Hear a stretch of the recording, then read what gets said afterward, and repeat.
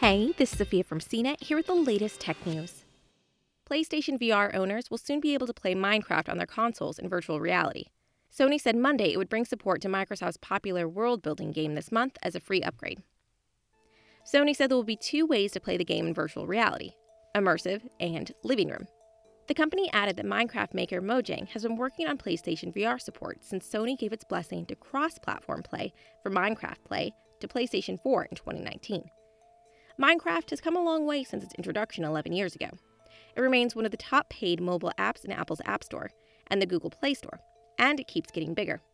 Microsoft said in May it had sold 200 million copies of the world-building game, with more than 126 million people playing each month.